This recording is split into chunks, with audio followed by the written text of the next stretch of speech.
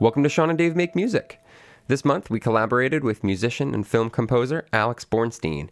He's worn many hats within the film and television industry, working as a composer, arranger, score coordinator for a ton of projects, including TV shows like Supernatural, Agent Carter, Ray Donovan, as well as films like Ride Along 2, Sausage Party, Baywatch, and a ton of other stuff. Go check out his IMDb page if you have time. It is more than impressive. And you've probably already heard a bunch of his music, unless you've been living under a rock for the past several years. In addition to his scoring work, this past year, Alex released a solo electronic music album titled Schematic. And we're going to kick things off right now with track number 2 from that album. This is called Retro Triumph.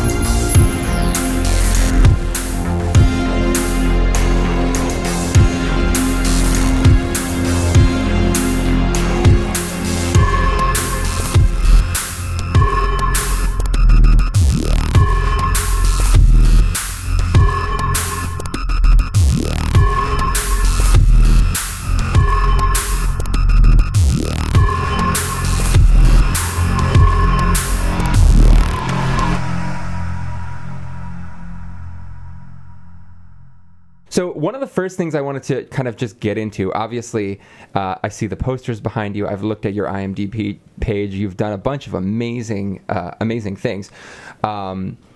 Is there something that sticks out to you as kind of like a high point, or what has been the most fun to work on so far?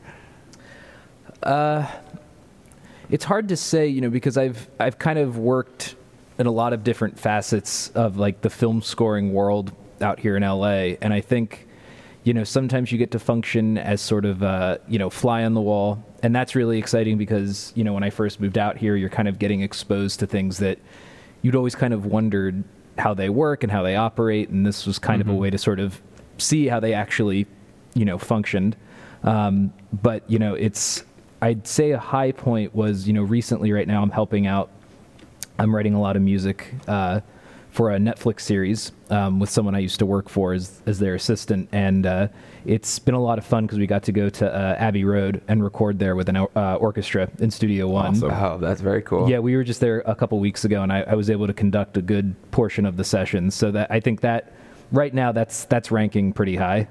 That's awesome. Are you allowed to tell us what that show is called? I'm not sure. They've been really weird in the last 3 weeks. Like, we've been on it since September, and at first it was all really laid back, and then out of nowhere they got really cagey and weird with security. So it's probably better not to. I'm sorry. Sure. Totally understandable. I've heard Netflix is kind of weird and secretive in odd ways like that, and with their like demographics and their numbers and things like that, they seem to keep all that kind of info under wraps. Yeah, it's you don't really expect it because they put out all this great content and this and that, and then I guess keeping a tight lid on everything is how they sort of, maybe it's a facet of how they maintain that. But we were kind of surprised, and it's like the typical weird encryption internet stuff to download the video, which is good it's good for security, but like it plays hell when you're trying to get the new version of the episode because you have 20 minutes of music you have to conform to their new edit. Yeah. And it's just like you just want to do your job sometimes. And you're working with those big files. I'm sure all the extra encryption is just annoying to have to go through extra hoops to get to the material that you need to work with. Yeah, it'll be like 20 gigabyte zip files, and you're just trying to get to the 4 gigabyte QuickTime video, but there's all this other extra. Sometimes there isn't a lot of communication between like post-production departments and the music department, and so they kind of just give you everything that they're used to dealing with, which we only deal with the audio, and video can be kind of crude because we just need it to see what we're doing, but they have to deal with like all these other file formats. And anyway, that's just Gotcha. It's big stuff. Interesting. So then, obviously, also you've got this album Schematic, and so I wanted to also talk a little bit about the pros and cons of film music versus absolute music, and something that you don't have a box to fit into. Clearly, when you're working in a film, there are only, well, you can tell me, when you're working on a film, how big is the box of possibilities that you have? Do you feel like, when you're working in the capacity of composer at least, when you do have that freedom to be generating the material, how free is it? Is it a pretty small box that you need to fit in? You can think, I know they want something like this, or do you have pretty much freedom in that area?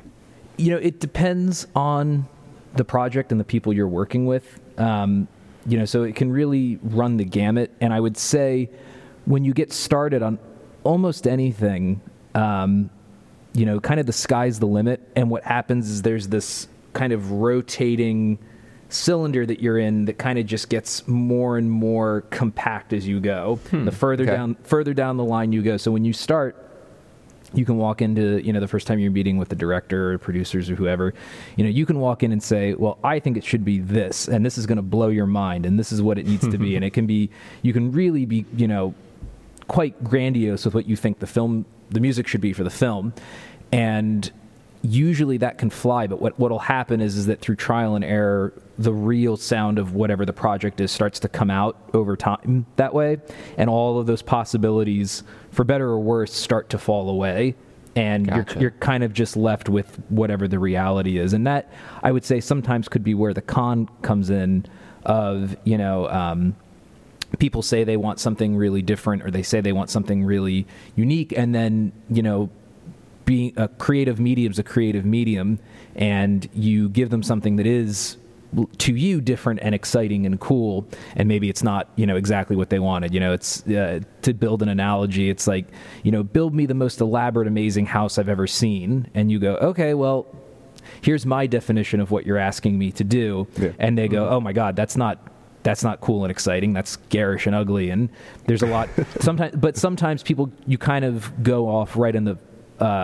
specific path, so it's like the opposite can happen, where they go in and they're like, no, we want this sound, and this is what we want it to be, and that's all we care about, and this is what it has to be.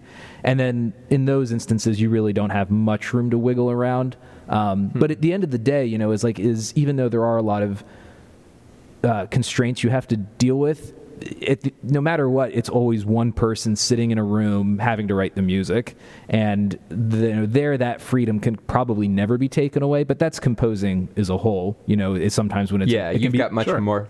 Yeah, you've got much more freedom if you're not composing to a film, right? Yeah, by all means. I mean, there it's like you are kind of starting from this elemental blank slate where it's nothing but silence. There's no dialogue. There's no sound effects, and you kind of and it's funny when I started Schematic, the kind of how deafening that silence can be of just like I really can do whatever I want, and it's exciting. But I think it's something I wish, and I wish I had the more time to do it, and I'm trying to make more time to do it, because you sort of realize after a while, you are in a specific box as a composer for film or whatever the hell they call it these days. You are in a box, and to kind of go back to this blank slate of you're in complete control. It's something. Yeah, you've got an empty slab of marble there that you can carve whatever you want out of. Exactly. Yeah, and it's like and it's a weird place to be in too, especially when you've been working for other filmmakers, you're working for other composers. It's a weird mindset to get back into, because you've been told after 5 or 6 years by some composers, well, I hate synthesizers and I hate sound design and I only like big orchestral type scores. Then you have to turn around and go, did I like synthesizers? Did I ever enjoy that? What is that even supposed to be? And you have to kind of rediscover sort of what matters to you, as a composer. And sometimes you find that things that you thought mattered to you don't as much, and that happened to me with a lot of orchestral stuff when I was doing Schematic, as I kind of realized, like, all of those textures, what am I going to try to do with them? Even if it's not the most original thing, that doesn't really matter. It's just, do I find it sustainable as a piece of music that can work with some things that I've learned, over the years, like working for different composers and doing different film scores, and seeing how can I take all that and push it into a format that kind of can stand on its own as a piece of music. Yeah. Cool. And so what was kind of in your mind as you were composing these different pieces? Were you kind of really thinking of this as one project? The beginning of that starts with, what's the first track called? I think it's Procession. Yeah. So that obviously is a introductory track. Were you sort of thinking of this? All your titles are very colorful and evocative, and so were you thinking of them kind of as relating to each other, sort of a concept album, or were you kind of thinking in them as separate pieces? I'd say it's more separate pieces than sort of one cohesive whole. I think definitely the idea, I had a very loose structure in my head, and the idea was most definitely to start with Procession as the first track, which is kind of this, it's more of a sustained drone kind of piece. And, then from there we build into the other tracks. But aside from that idea of, I know I want to start with this kind of more pensive, sustained sound, after that it became more just about finding an idea and then spinning that into a track, and I would, Gotcha. I'd say each track has kind of like an idea that's kind of the linchpin of that one track. And that was kind of the idea, was just like, I wanted to come up with like these separate pieces, and then I would sort of from there figure out what the best flow for them was, with the exclusion of the first track. Yeah, because I was going to say, it does have a really nice unified sound to the whole album and a nice flow to it. I think thank you. The right amount of contrast, and the synth sounds as well. It's kind of reminiscent, like it kept making me think back to Trent Reznor in some of the timbres. Just it wasn't the same. Yeah, not the same song form type of idea. But just the sounds. Yeah, that's great. Yeah, no, it's funny too, because like I think a few years ago I never really would have thought of doing an album on my own, just because it just wasn't it. When I was getting into composing in school and all that, I did like film scoring was the thing I wanted to do. And so it felt very odd to think like, well, why, doing an album or putting myself out there in that way, unless it was like a collection of, concert pieces that I had done. And so, the point I'm getting around to making is that I really didn't know a whole lot about anything like related to guys like, Trent Reznor or Tangerine Dream, or a lot of these people like who over the last 30 or 40 years have kind of defined what you can do with electronic music and still make it accessible and interesting to people. And so it was interesting kind of coming into this and doing it, and then sort of retroactively going back and hearing a lot of these guys just from research and going like, okay, I see, like, almost subconsciously, like, the impact that these people have made is so profound that I kind of was stumbling into these things without realizing that, like, it's maybe it's like I had heard it before, or I was pushing toward a sound or a style I wasn't even aware. I was kind of not obviously completely copying some, like you said, it's not the song structure, but just it's under the surface that influence is there. Yeah. Those gestures, and it's interesting. So I forget who it was, but they were talking about how a lot of these new electronic styles and things like that are sort of the new world music because they have no real cultural baggage, I guess you could say. They all kind of come from, it's like I forget, it was like someone was talking about the Buchla easel in that sense, where it's just like this instrument has only been around for 30 years and you can't tie it to one kind of background, and then it makes sound that is really kind of weird and off kilter, so it kind of creates its own identity. And I think it was an interesting statement, just because doing like an electronic album and sort of not and kind of seeing where it falls in that lineage of all these other artists is interesting to see, like the things that you hit and the things that you don't hit, and the sort of homages you make without realizing them. Yeah, it's funny that can all kind of happen subconsciously and also work. Yeah, work exactly. Well. Yeah, it's convenient, isn't it? Yeah, exactly. Well, it's it's interesting to now going back on like I said, like hearing these other artists and kind of and seeing like, oh, interesting. Like I see where these kinds of sounds were sort of popularized by this person, but then this guy kind of took the ball and did his own thing with it, and it's a spiritual continuation. It's not like just an abject theft. Yeah. Next up, we have the first of 3 improvisations that we recorded together in A Sean and Dave Make Music First. This was performed live together over Skype, while we each recorded our parts separately at our location in PA and Alex's studio in California. This presented the fun challenge of having to maintain a musical dialogue while maneuvering around the unpredictable time delays inherent in video conferencing. This piece features Alex on the Buchla easel, Dave on djembe, and myself on flute. And in order to get our bearings in this new setting, we decided to use a lot of sustained, slow-moving sounds. We really weren't sure how the delay would affect our finished product, but we ended up being really happy with all of them, actually. And in another Sean and Dave Make Music First, on this episode, we're going to be presenting every single second that we spent improvising together.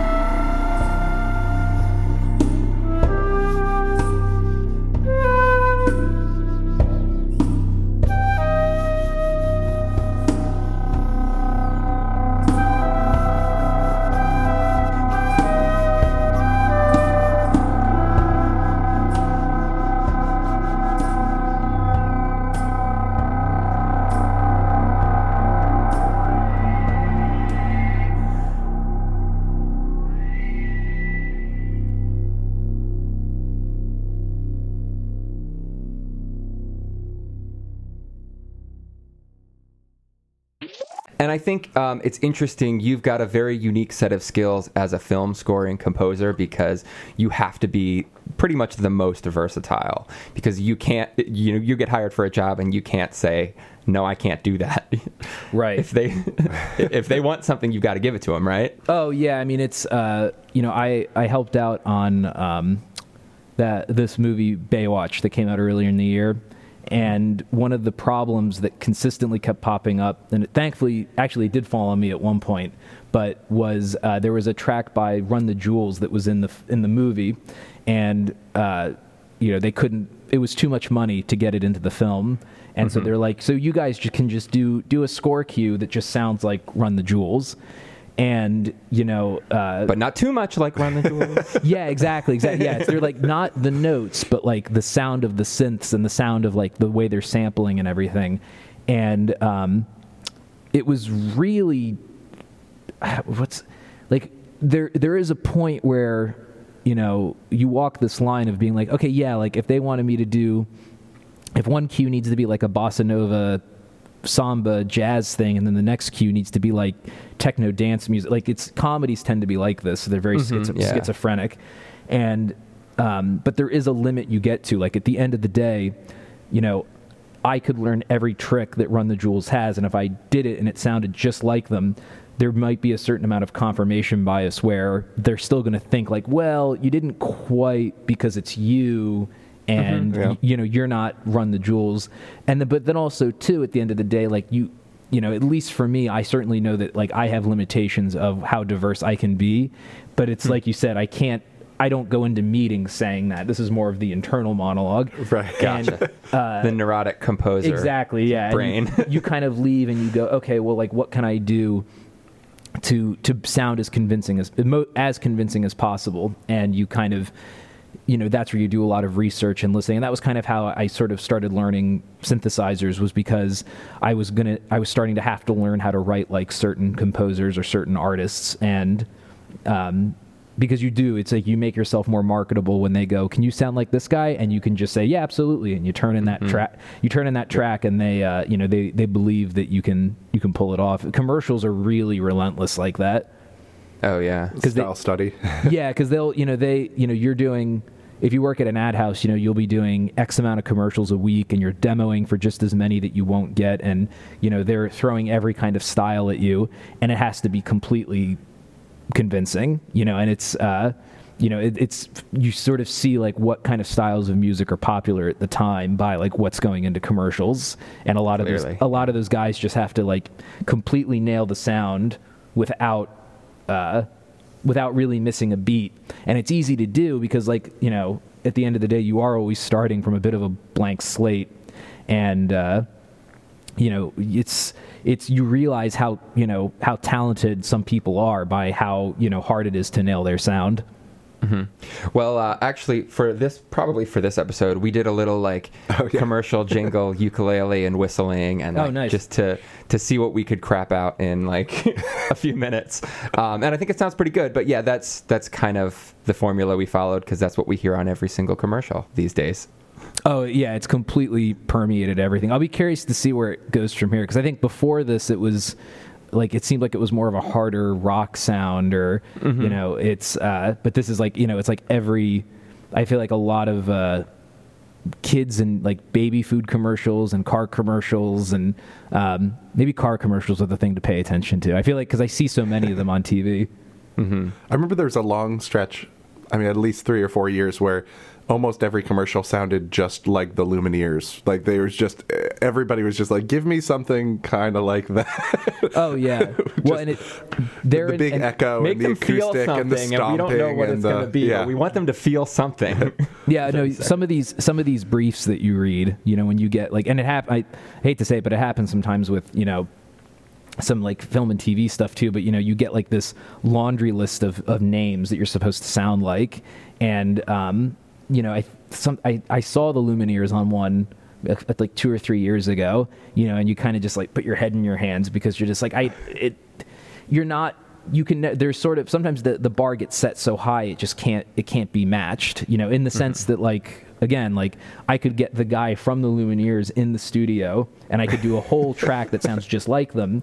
But if I turn it in and say that I did it, they're going to be like, well, you know, it doesn't have like that same energy, you know. It's whereas if like the inverse happened, if I had done it and I nailed the sound and I said, oh well, you know, this is. Did you ever hear this Lumineers track? I can get it for free. They would freak out. You know, it's just there's so much weird cultural bias and perception that plays into this aspect of creating music because, you know, at the end of the day, it's there to serve a function, and people kind of don't pay attention to it and process it necessarily in the same way they might a piece of music where they're just sitting down and going, okay, I'm going to just judge this on its own merits. Yeah, it's interesting, and I think there's so few people out there who do that these days, right? A lot of people don't sit in their bedroom and listen to a composition and think, did I like that? But they'll go see a movie and judge it. Yeah, and it's weird too because, you know, the way music kind of exists now, and it's certainly been an issue with, you know, getting schematic out into the world is, you know, people kind of see music as such a like omniscient thing. It kind of just exists, and they don't really. The idea of seeking it out for its own enjoyment, I think, is sort of, it's turning into something else. And I think the people who really appreciate and listen to music now, you know, there's also, it's difficult to get some people to break out of like comfort zones and try new things because they don't want to have, you know, that leap of faith is a lot harder to take now because you can so expertly tailor what you listen to.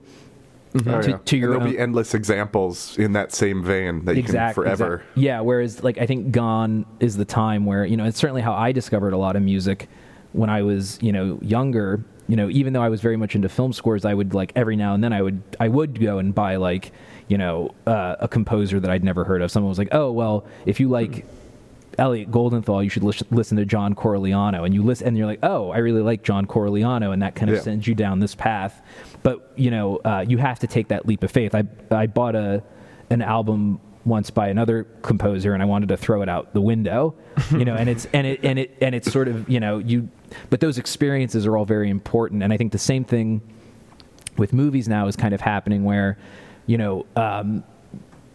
You don't really stray out of your comfort zone of like, well, that movie sold out. Like, what else can I see? Well, there's 18 screens that are showing the new Star Wars, so I don't have to worry about not seeing it and maybe seeing, you know,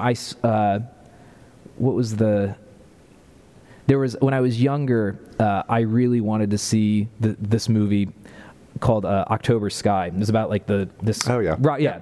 And I really wanted to see it. And then, but like, you know, I got overruled to go see another movie, and I'm like, I don't want to see this other movie. Like, this movie looked stupid, and I don't care, and I'm gonna hate it, and blah blah blah blah blah. I mean, like, why do I want to see a movie called The Matrix?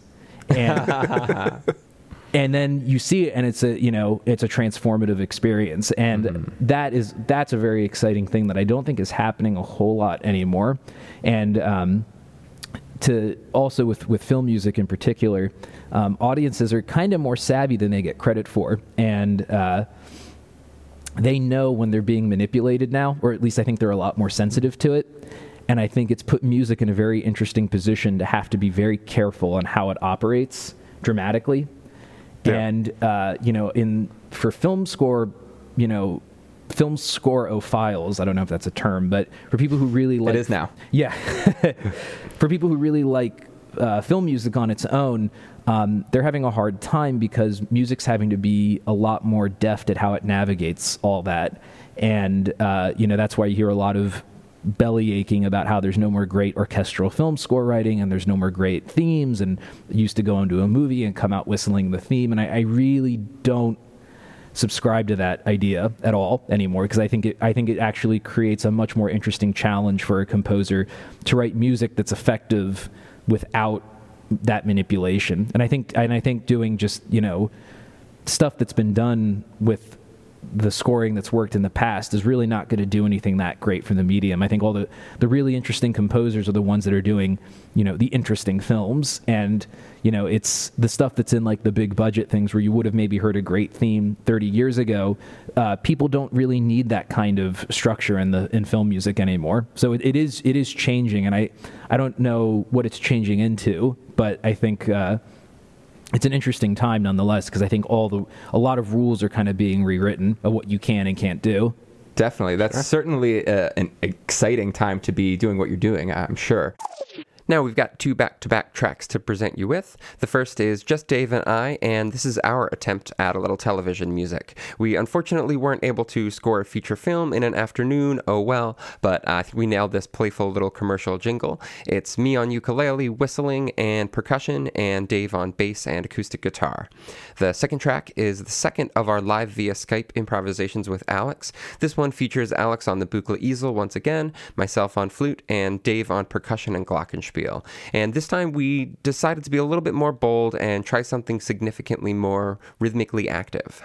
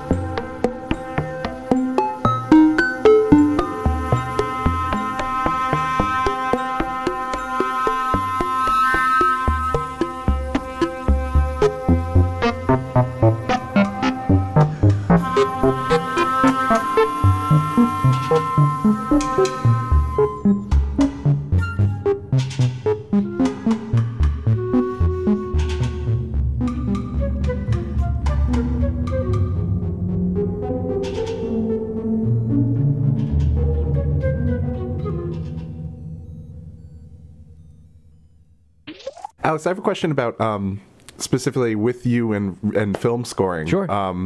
So I'm curious, especially you were just saying about kind of where the medium is going. Mm-hmm. For you personally, I know every job is probably vastly different, but when you're working as a composer for film scoring, what right now is the thing that gets you the most excited? Is it working with different timbres or instrumentation? Is it different harmonic language? Is it different like rhythmic games? Like, what is the thing on the project that you're always most excited to tinker with and kind of, let your creativity explore?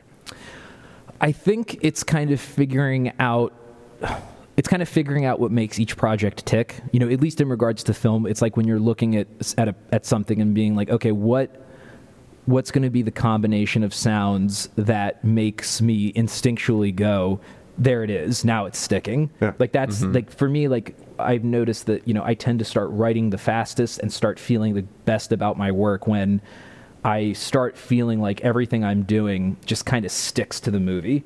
And I feel like the structure is there. And right now, I'd say that it really is exciting when I start when I force myself to not go to sounds that I'm used to using, and I really take that extra time to like find a sound that could be really give the score some identity.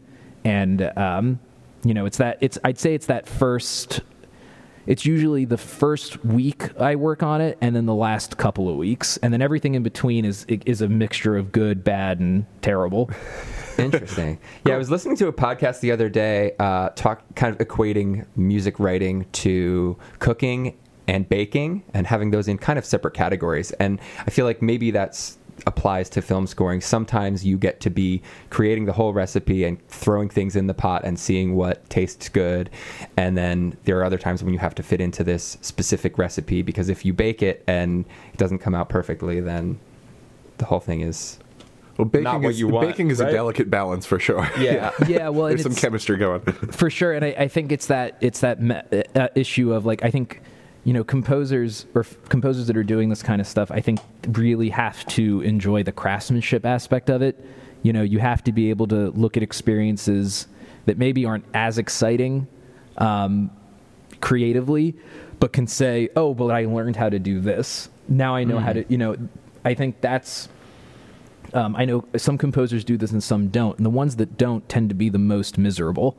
because they're constantly having to move inside boxes that they don't like to move inside of, but they can't like I was writing music for a kids show, and for me it was exciting because it was all like ukuleles, guitars, and like snaps and claps, and I'm a pianist by training, so like I really don't know much about the guitar, so it was a really fun challenge to actually have to learn, and write music that was functional for guitar players and would work in that sort of sound.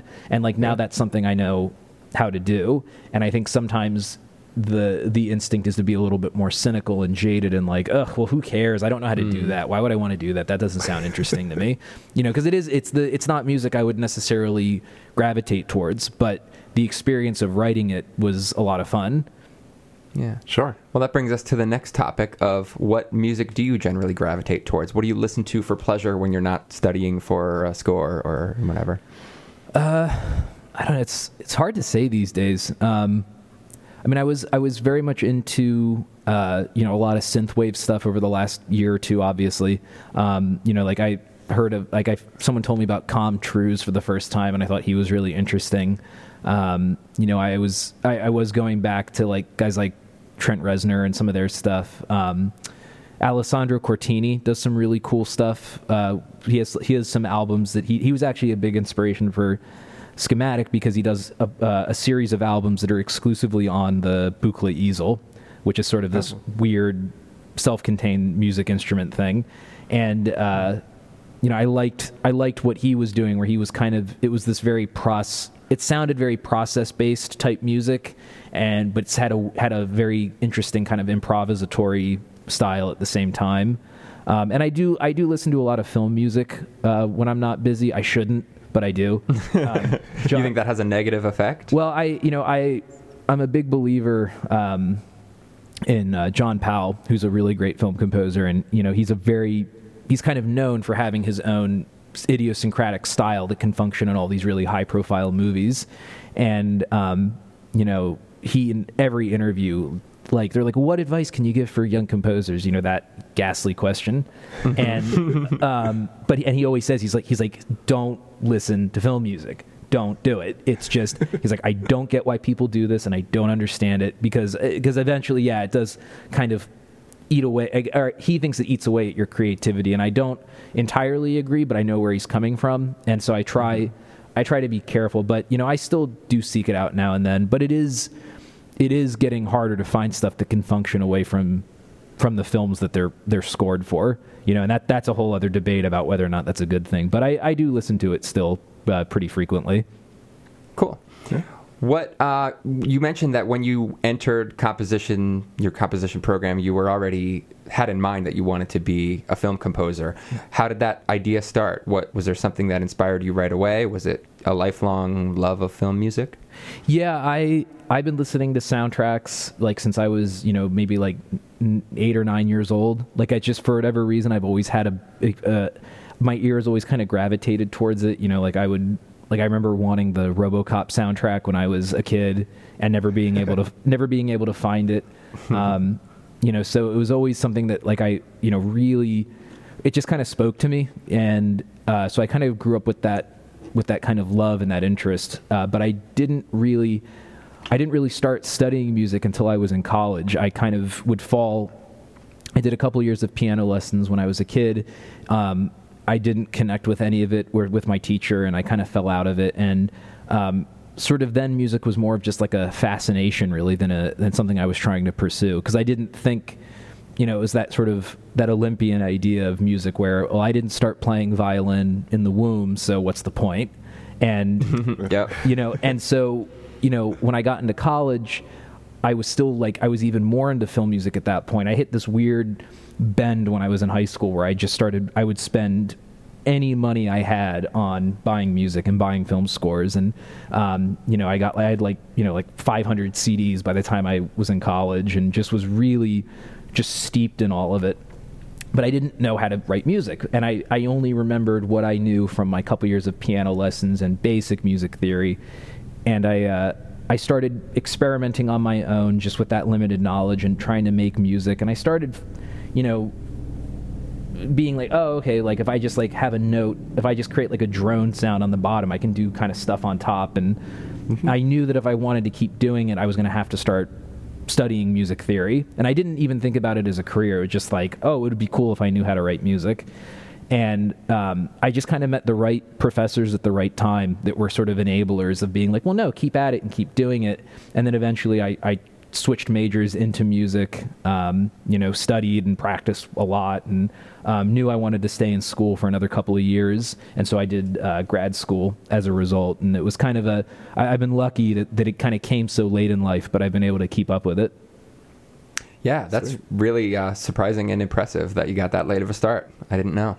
Oh, thank you. Yeah, no, it was surprising to me too. I kind of kept, after a while it was fine, but like for the first couple of years, I kept waiting for the other shoe to drop of, okay, well, diatonic harmony is no problem, but chromatic harmony is going to be what gets me, or counterpoint's going to be the thing that sinks this ship. And, I just kind of was able to keep up with it enough. And, I think when I tested out of stuff for grad school, that was kind of when I was like, all right, you can stop the insecurity now. I think you're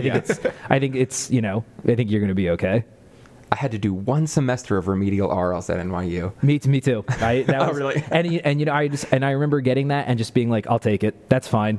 Like that, because it was passed out of theory. And it's like I tested out of theory and history, and I was like, you know what? One semester of ear training, like everybody's going to stop doing ear training the second they get out of school, so I might as well do it for one more semester. Yeah, I think it probably would have actually benefited me if I would have been put in like RLs 3, but I certainly wasn't going to ask for that. So I just skated through RLs 1, and I was happy with that. Yeah, exactly. But I'm sure I could have actually used another semester of training, but I still feel like every now and then I could use some brushing up, just on like maybe like some rhythmic dictation or just working on my relative pitch a little. But it's who has the time. Yeah, not anybody I know. Yeah, exactly. Next up, we have our final improvisation with Dave on bass guitar, Alex on synth, and me tearing and crinkling various materials into a reverb-saturated mic.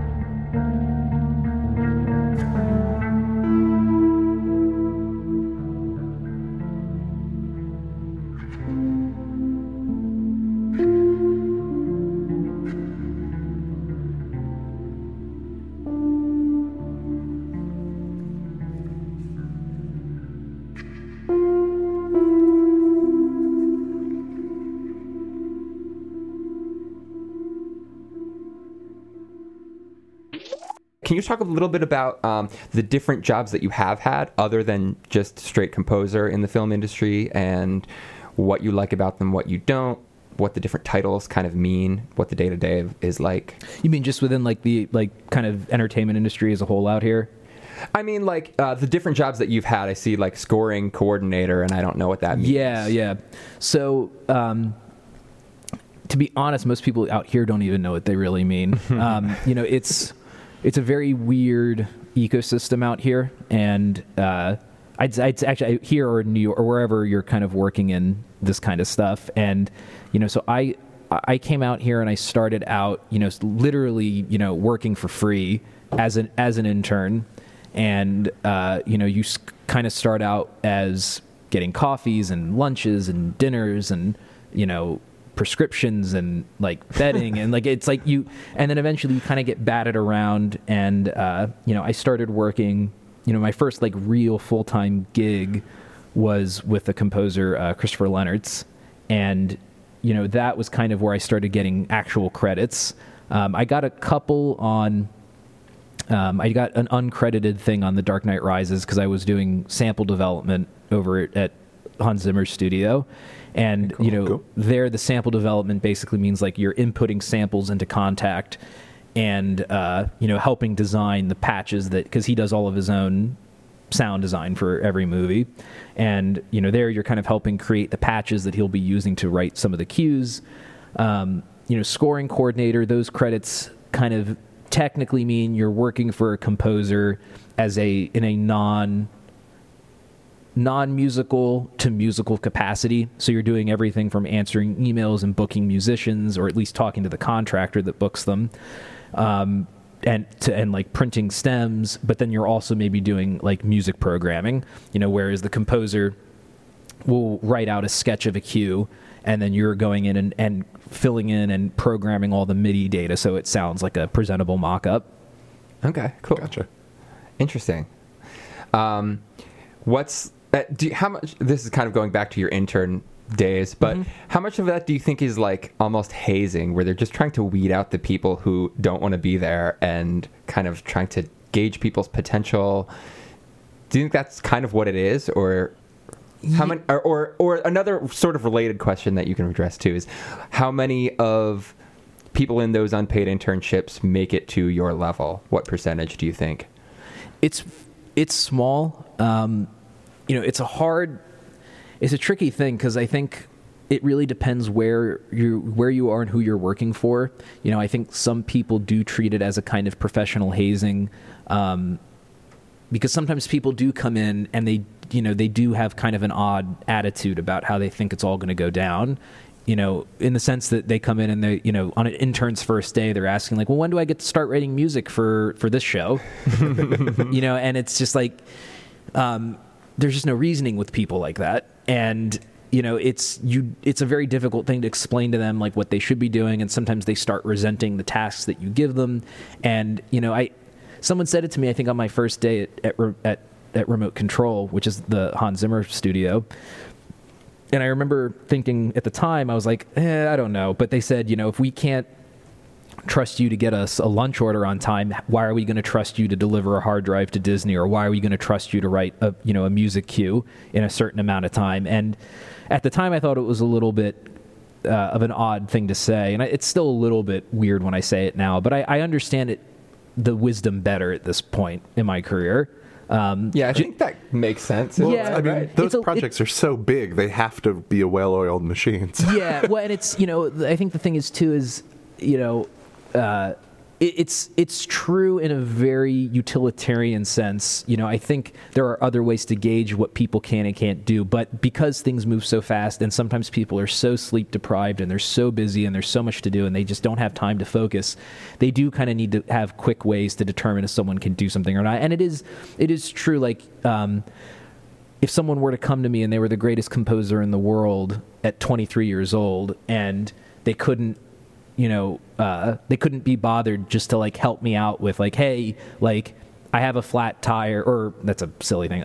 Like my car, something's wrong with my car and I have to take it to the shop. Can you go pick me up? Like if they get, if they can't even be bothered to help me with that, and I'm just asking them for general help, and they give me attitude because they're too busy writing, these cues because they're the greatest composer in the world. Like, that actually creates a bad work environment, and that's something you don't really think about when you're composing, but it's true. You're collaborating and working with people, and work morale and all these things that sound so corporate and nasty are really actually very important. Because that totally makes sense. It's like a personality test to make sure that you fit in. It can be a nightmare. There was someone I worked with, and he was saying, like, he was, and I remember thinking, like, okay, well, I need to tell him I know how to use Pro Tools and I know how to use Cubase, and I'm like, I really know all this stuff up and down, left and right. And I kind of started rattling off all these things I thought he wanted to hear, and he just said, he's like, I'm going to teach you everything you need to learn. I just need to make sure I'm not going to kill you after working with you 7 days a week. And now that I'd say rings the most true to me. And I think that might be an element of the sort of trial by fire, hazing atmosphere of some internships, is that they need to see that you are someone that they want to be around, because you're going to see these people all the time, and you have to. It's an issue of trust. It's an issue of work ethic, and a lot of these things that I guess in a way it's good because they kind of give you the benefit of the doubt that you know what you're doing, because that's I started writing music for composers with them never having heard anything I've ever done before. Mm-hmm. They just assumed that they were going to hear what I did and thought it was good. So that, in retrospect, was pretty terrifying, but I just didn't think about it at the time. Yeah, got to do what you got to do. Exactly, yeah. Very cool. And then the last kind of thing I wanted to talk about, just going a little bit back to film music versus absolute music.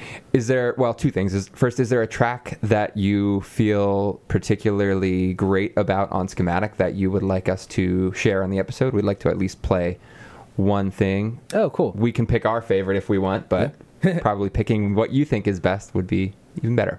It's a toss-up. I would probably say Retro Triumph, which is track 2, I think. That would probably be the one. I feel like that one for me was like where I really started feeling like an idea of what I was going to do with the CD, and it's actually the last track I did for the album. But I knew it would work really well as a second track after Procession. But Procession's probably like my personal favorite, just because I was really happy with some of the off-kilter sounds in that one, where I was like, there's like this weird vocal sound effect that kind of comes in at one point, and it's actually just a processed oboe. So it's a sampled oboe, so like on its own, it sounds like an insult to everything that the oboe stands for. But when I was able to like put it through all of these filters and processing, it really sort of turned into this very expressive sound. So it's a toss-up, but I think Retro Triumph is more fun. Well, we're not working with any time constraints, so maybe we'll play both. Oh, thanks. We'll see. That's the good thing about this podcast, is that we can literally do whatever we want and like make whatever sounds we want. And brilliant. Yeah, that's why we're doing it. And then the very last thing I wanted to say was like, what's the... obviously, when you go see a movie or a TV show that's in its final stages, that's the payoff, right? For that side of your composing, right? Sometimes. Or is it the work that goes into it? For me, it's the work that goes into it. I feel best when I do a cue and I listen to it and I really feel like I'm really leaning into what the scene is doing. And getting people to approve the cues, like when they hear it and they really like it, and then when I've kind of got all of my stems in like one gigantic folder and I just sort of hit send on the upload. I feel really good, like when I've turned in something that's complete and feels full to me. The getting it out there is a good part, but I wouldn't say it's my favorite. Gotcha. Then how long is it usually in between that time where you hit send and when you get to actually consume the finished product? It varies. Sometimes we've done stuff where it's going on TV in like 3 days. Wow. But then sometimes we'll do something where the movie doesn't come out for a year. And then like some of the Netflix movies that I've done on my own, that's like 3 to 6 months before they're out there. So it's there's never one metric to judge it by. Lastly, we have the aforementioned piece, Procession. This is the opening track off Alex's album Schematic, which you can and should go find on iTunes, Spotify, or wherever else you get your music. There are also examples of his work on his website, alexanderbornstein.com, so follow the link in the episode description to check it out and learn more about him.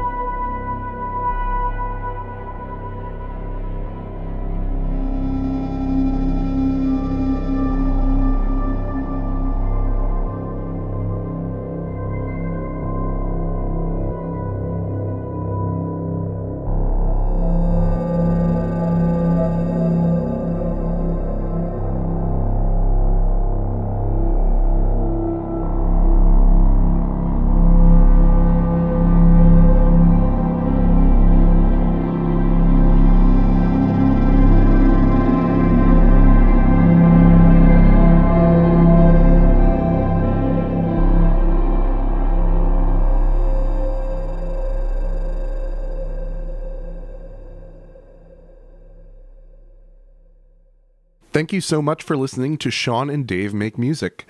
If you like the show, please be sure to subscribe, rate, and review us on iTunes. If you have any comments or like to submit an idea or a prompt for us to improvise off of, go to our Facebook page at facebook.com/Sean and Dave Make Music. And a huge special thanks to our guest Alex, who did a brilliant job arranging and recording this month's rendition of our theme song. It was so good we didn't want to touch it. We're going to close this episode with his version one more time. Thank you all for listening, and we'll see you next month with a new guest.